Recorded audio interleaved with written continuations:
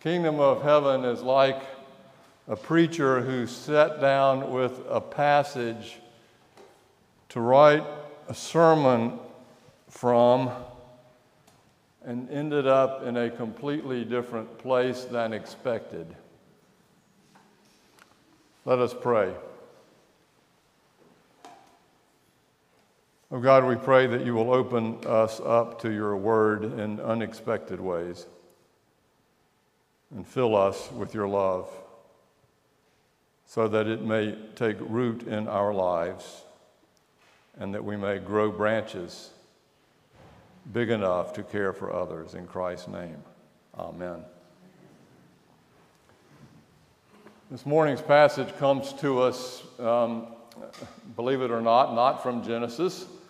Having preached on Genesis for 4 weeks, I was thirsty, and many of you were too, to get back to the New Testament as well as some stories about Jesus. And today's lectionary comes to us from the Gospel of Matthew, chapter 13. It's really all of verses 1 through 23, in spite of what it says in your bulletin. Hear the word of the Lord. That same day, Jesus went out of the house and sat by the lake. Such large crowds gathered around him that he got into a boat and sat in it while all the people stood on the shore. Then he told them many things in parables, saying, a farmer went out to sow his seed, and as he was scattering the seed, some fell along the path, and the birds came and ate it up. Some fell on rocky places where it did not have much soil. It sprang up quickly because the soil was shallow. But when the sun came up, the plants were scorched, and they withered because they had no root. Other seed fell among thorns, which grew up and choked the plants. Still, other seed fell on good soil, where it produced a crop, 160 or 30 times what was sown. Whoever has ears, let him hear. The disciples came to him and asked, why do you speak to the people in parables? He replied, because the knowledge of the secrets of the kingdom of heaven has been given to you, but not to them. Whoever has that, more will be given, and they will have an abundance. Whoever does not have, even what they have will be taken from them. This is why I speak to them in parables. Though seeing, they do not really see, and though hearing, they do not hear or understand. In them is fulfilled the prophecy of Isaiah. You will be ever hearing, but never understanding. You will be ever seeing, but never perceiving. For this people's heart has become calloused. They hardly hear with their ears, and they have closed their eyes. Otherwise, they might see with their eyes and hear with their ears. They might understand with their hearts and turn. Then I would heal them. But blessed are you, or your eyes, because they see, and your ears because they hear. For truly I tell you, many prophets and righteous people long to see what you did and what you see, and to hear what you hear, but did not hear it. Now listen then to what the parable of the sower means. When anyone hears the message about the kingdom and does not understand it, the evil one comes and snatches away what was sown in their heart. This is the seed sown along the path. The seed falling on rocky ground refers to someone who hears the word and at once receives it with joy. But since they have no root, they last only for a short time. When trouble or persecution comes because of the word, they quickly fall away. The seed falling among the thorns refers to someone who hears the word, but the worries of this life and the deceitfulness of wealth choke the word, making it unfruitful. But the seed falling on good soil refers to someone who hears the word and understands it. This is the one who produces a crop yielding 160 or 30 times what was sown. This is the word of the Lord.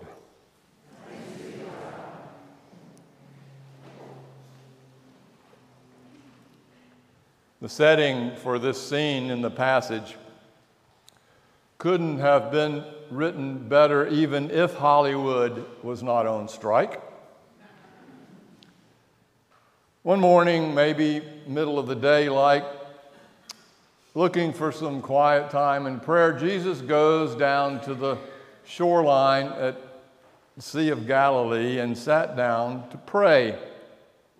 Someone noticed him there and tweeted where he was, and everyone stopped doing what they were doing and found their way to the shore because they wanted every single minute and piece of Jesus they could get. He was a different kind of rabbi than they knew. He healed the sick and he forgave sinners.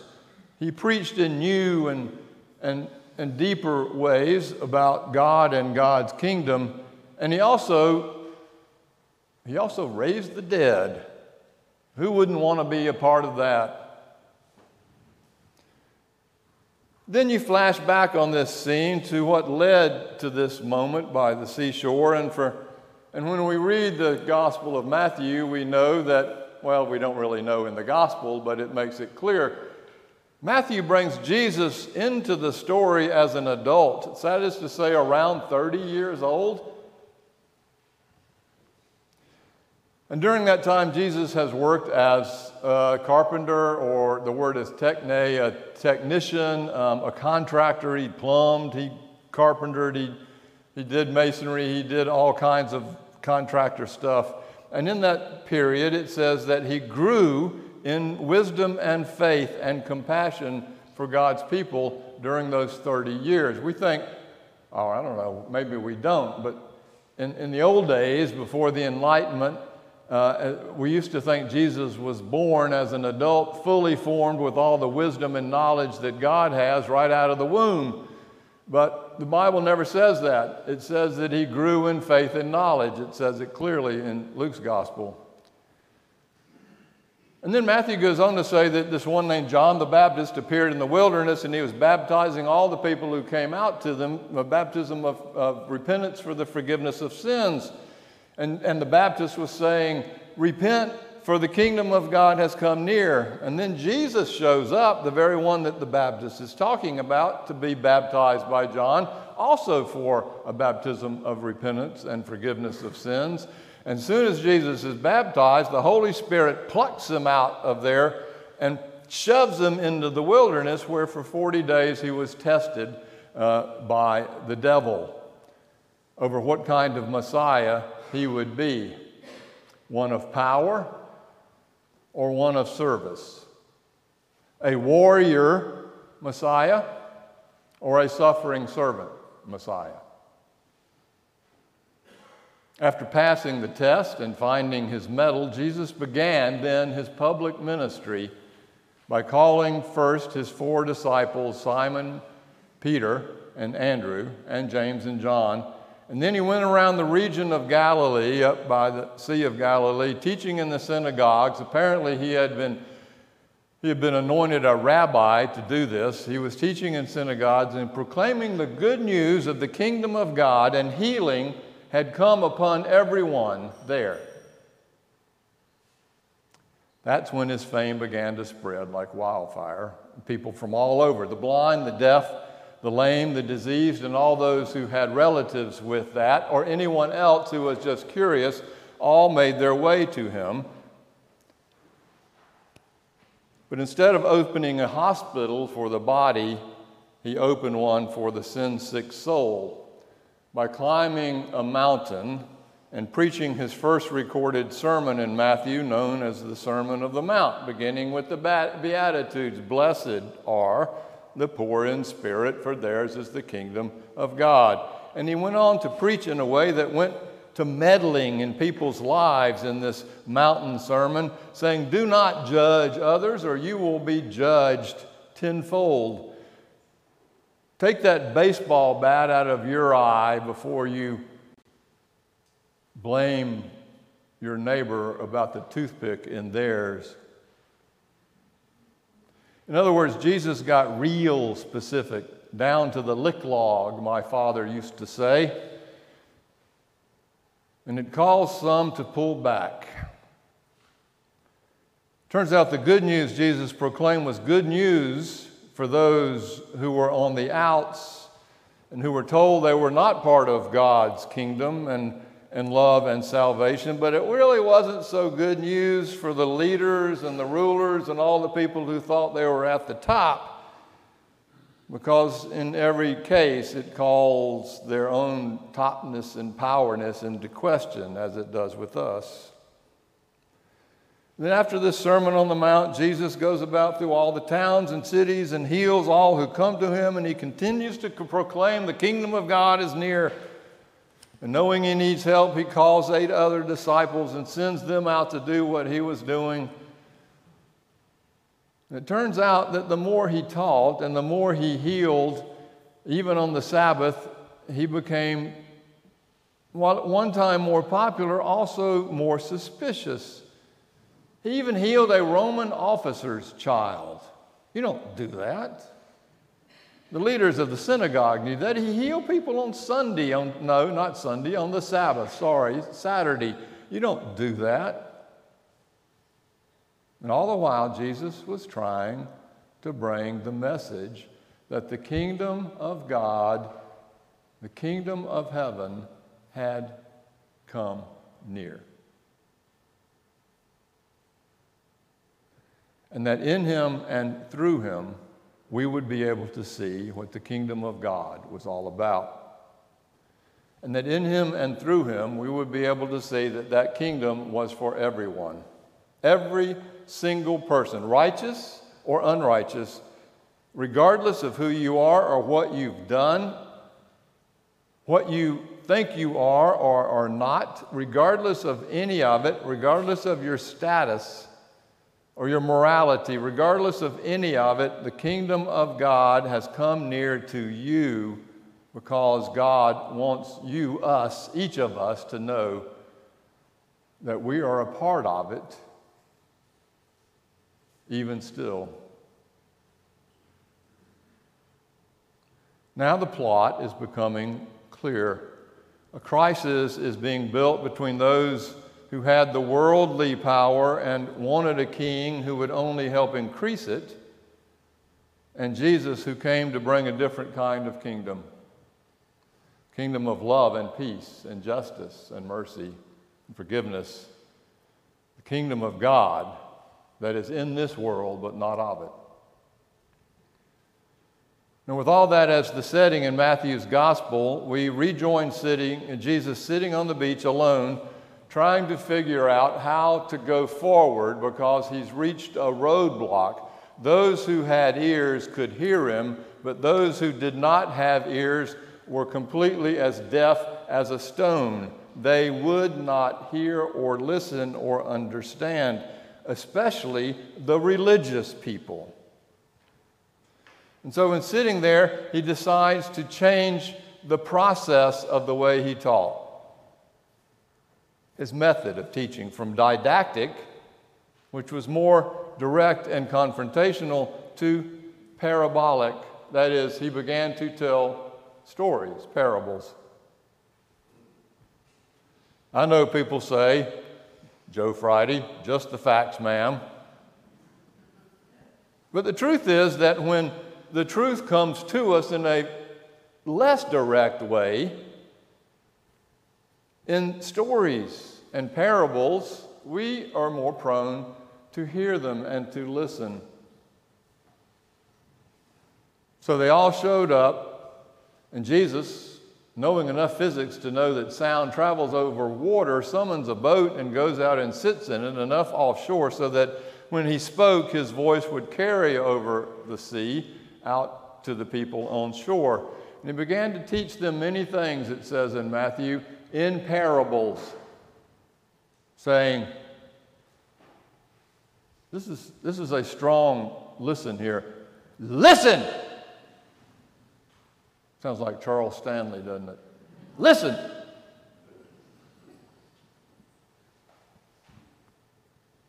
Okay? A sower went out to sow, he said.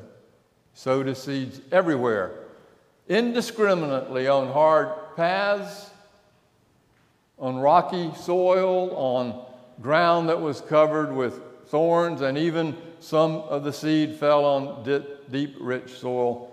All kinds of soil got seeded. But the one with deep and rich soil produced 160, 30-fold, 30 times what was sown. And then he capped it off with the invitation for all of us, with anyone who has ears, let him hear. Now, you would think the disciples would have ears by now. In fact, it clearly states it, but apparently they don't. They're like us, still trying to fumble around with what all this means. And so they question him, what is this new kind of speaking in parables? What are you doing? And Jesus shared that, well, the insiders already kind of understand what the kingdom of God is about, but those on the outside who can't hear as clearly have blocked hearing and sight. They don't get it. And so I'm speaking to them in parables so that seeing, they do finally perceive, because they don't now. And hearing, they do finally hear, because they do not listen now. Because I'm hoping, he says, that they too will get the kingdom of heaven as I sowed this seed of love and grace, even though their hearts are hard. Now, I find myself, God, what am I supposed to do with this parable? Man, I just struggled with this because I've heard it preached so many times about how we're supposed to be like the good soil and not like that brittle, hard shell of a soil, like people walk on the path all the time and tramp it down, and the seed doesn't even have any root, soil to take root, and not like that, that rocky soil where it jumps up, but we get all enthusiastic and over-enthusiastic and dive in, but then after things get hard, we quit, or not like that thorny soil that all the things in life and anguish and worry come in and invade our lives, and we just get tangled up in it and just lose sight of who we are, but we're supposed to be like that good soil. I've heard that sermon. I can't do it. As hard as I've tried, I cannot become that kind of soil. At least not like that.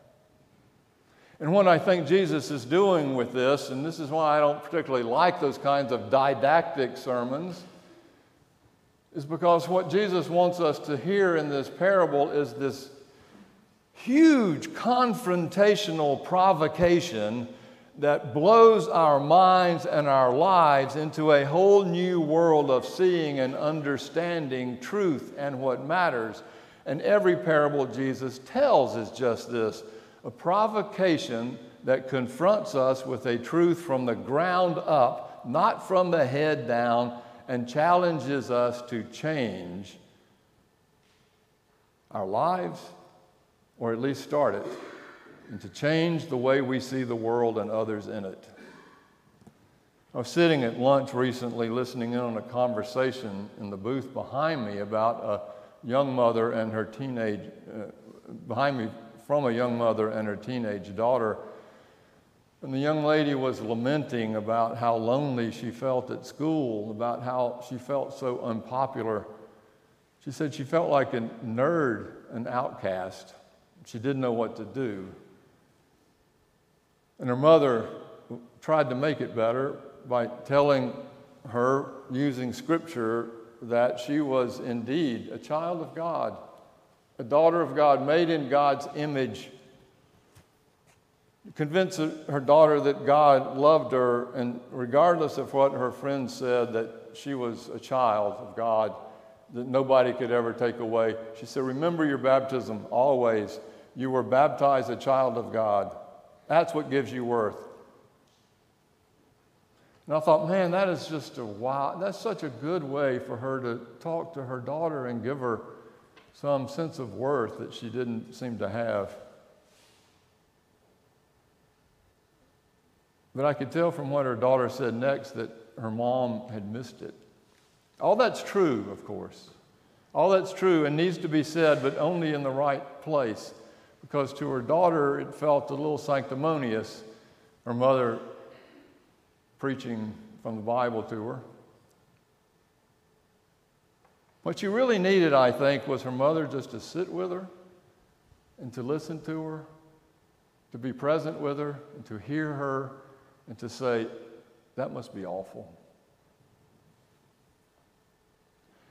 She needed a mother who would not try to fix it right then and there, but to be open to it by being present. It's hard when you're a parent, but that's, I think, what she needed, because she told her mother that. She said, Mom, I appreciate that, but that's not helpful. I just need you to listen to me. It reminds me of something I read Abraham Heschel said. He was the great Jewish mystic rabbi.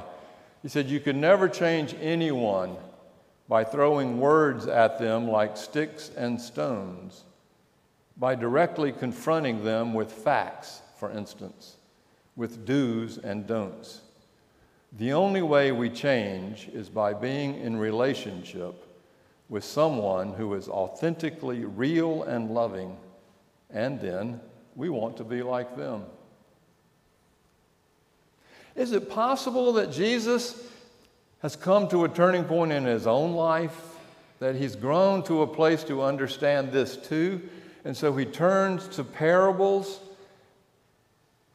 on a global scale as a way to enable others who had grown deaf to hear, maybe even us? That he knew that there was no answer or words that he could say to fix it or to convince anybody that the kingdom of God had drawn near.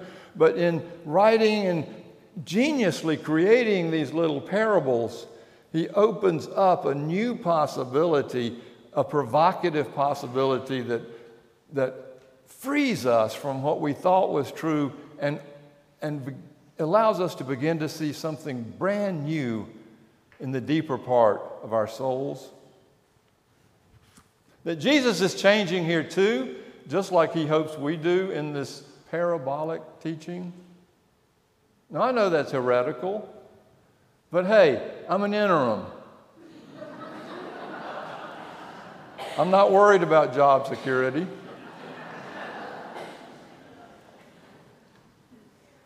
We have heard this parable preached and taught so many ways,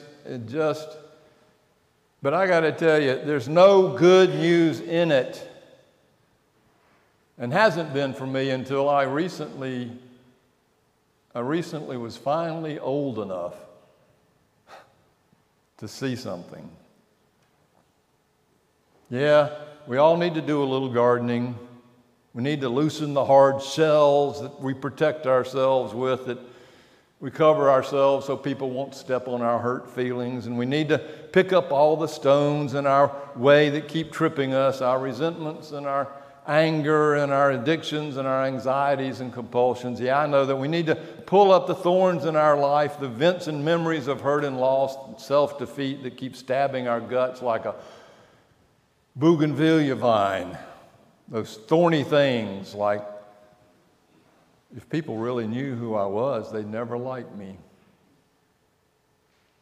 I'll never amount to anything. I'll never forgive myself.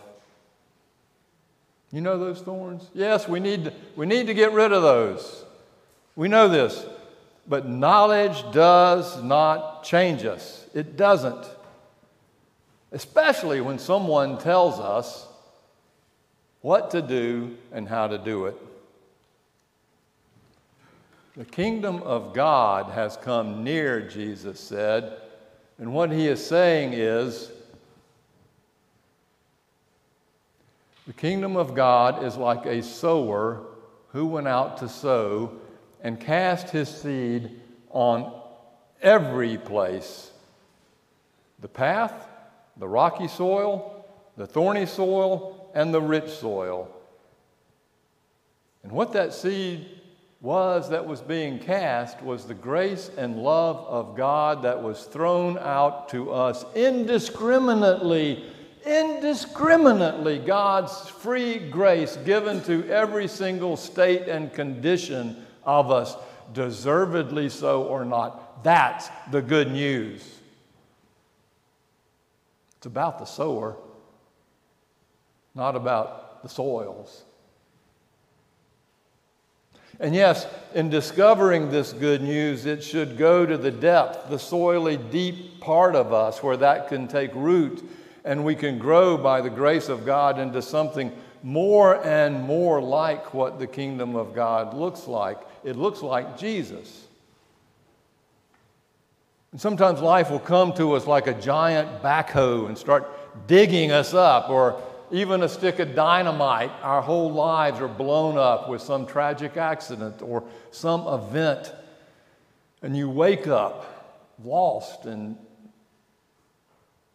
in despair and scared and wondering what this is all about. And the more you hang in there with it, the more you ask yourself the question, what am I supposed to learn from this? Not why did it happen, but what do I do next? And in asking that question, we begin to dig a little deeper into the soil of who we are, and then we get finally enough soil for that seed of God's grace to take root. It just takes every now and then a hoe or a shovel. When I first went into seminary, I had no idea now why I got in, but I did by the grace of God. I needed all the honor and authority and academic training I could muster to learn how to look like and be and sound like a preacher. Especially my mentor, the preacher who gave me the whole idea of the kingdom of God. This really crazy, mixed up preacher named H. Lewis Patrick at Trinity Presbyterian Church, who Will Willimon from Duke Chapel says had the mellifluous voice of God. So my first preaching class comes up, and we're supposed to just preach on any passage we pick for just 5 minutes at preaching class. And I picked the passage about Jesus being baptized and then going out into the wilderness and to be tempted for 40 days. And it turns out that my first temptation was the growing edge of becoming a clergy person. And over I read this passage over and over out loud, trying to get the same resonance, the same cadence, the same sound as Dr. Patrick. Finally willing to go public, I asked Nancy, my first wife, to listen to it, and she did. And looking back, I now know that she was being kind enough to keep a straight face and not break out laughing.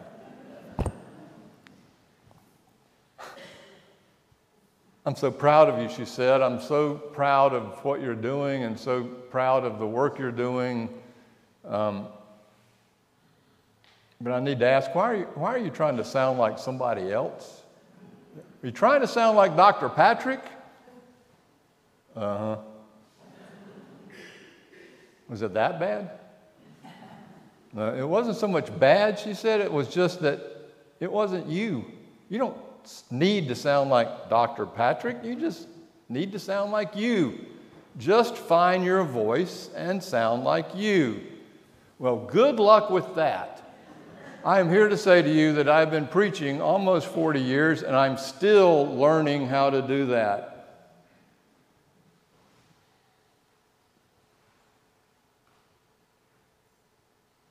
Jesus only took 30 years. It is a long process for the seed of God's grace and love to take root in our lives. And it is a long, arduous process for us to begin to really hear and see what that fruit is about. I'm learning it. I guess that's why I'm still doing this. Because I still hear Jesus' voice say, let those who have ears hear. For some of us, it takes a little more time than others. But the promise is still a yield of 100, 60, or 30, an exorbitant yield from the fruit of our becoming. Let us pray. O God, who indiscriminately loves us, who throws your love and grace at us always, help us begin to receive it and to be groaned by it. In Christ's name, amen.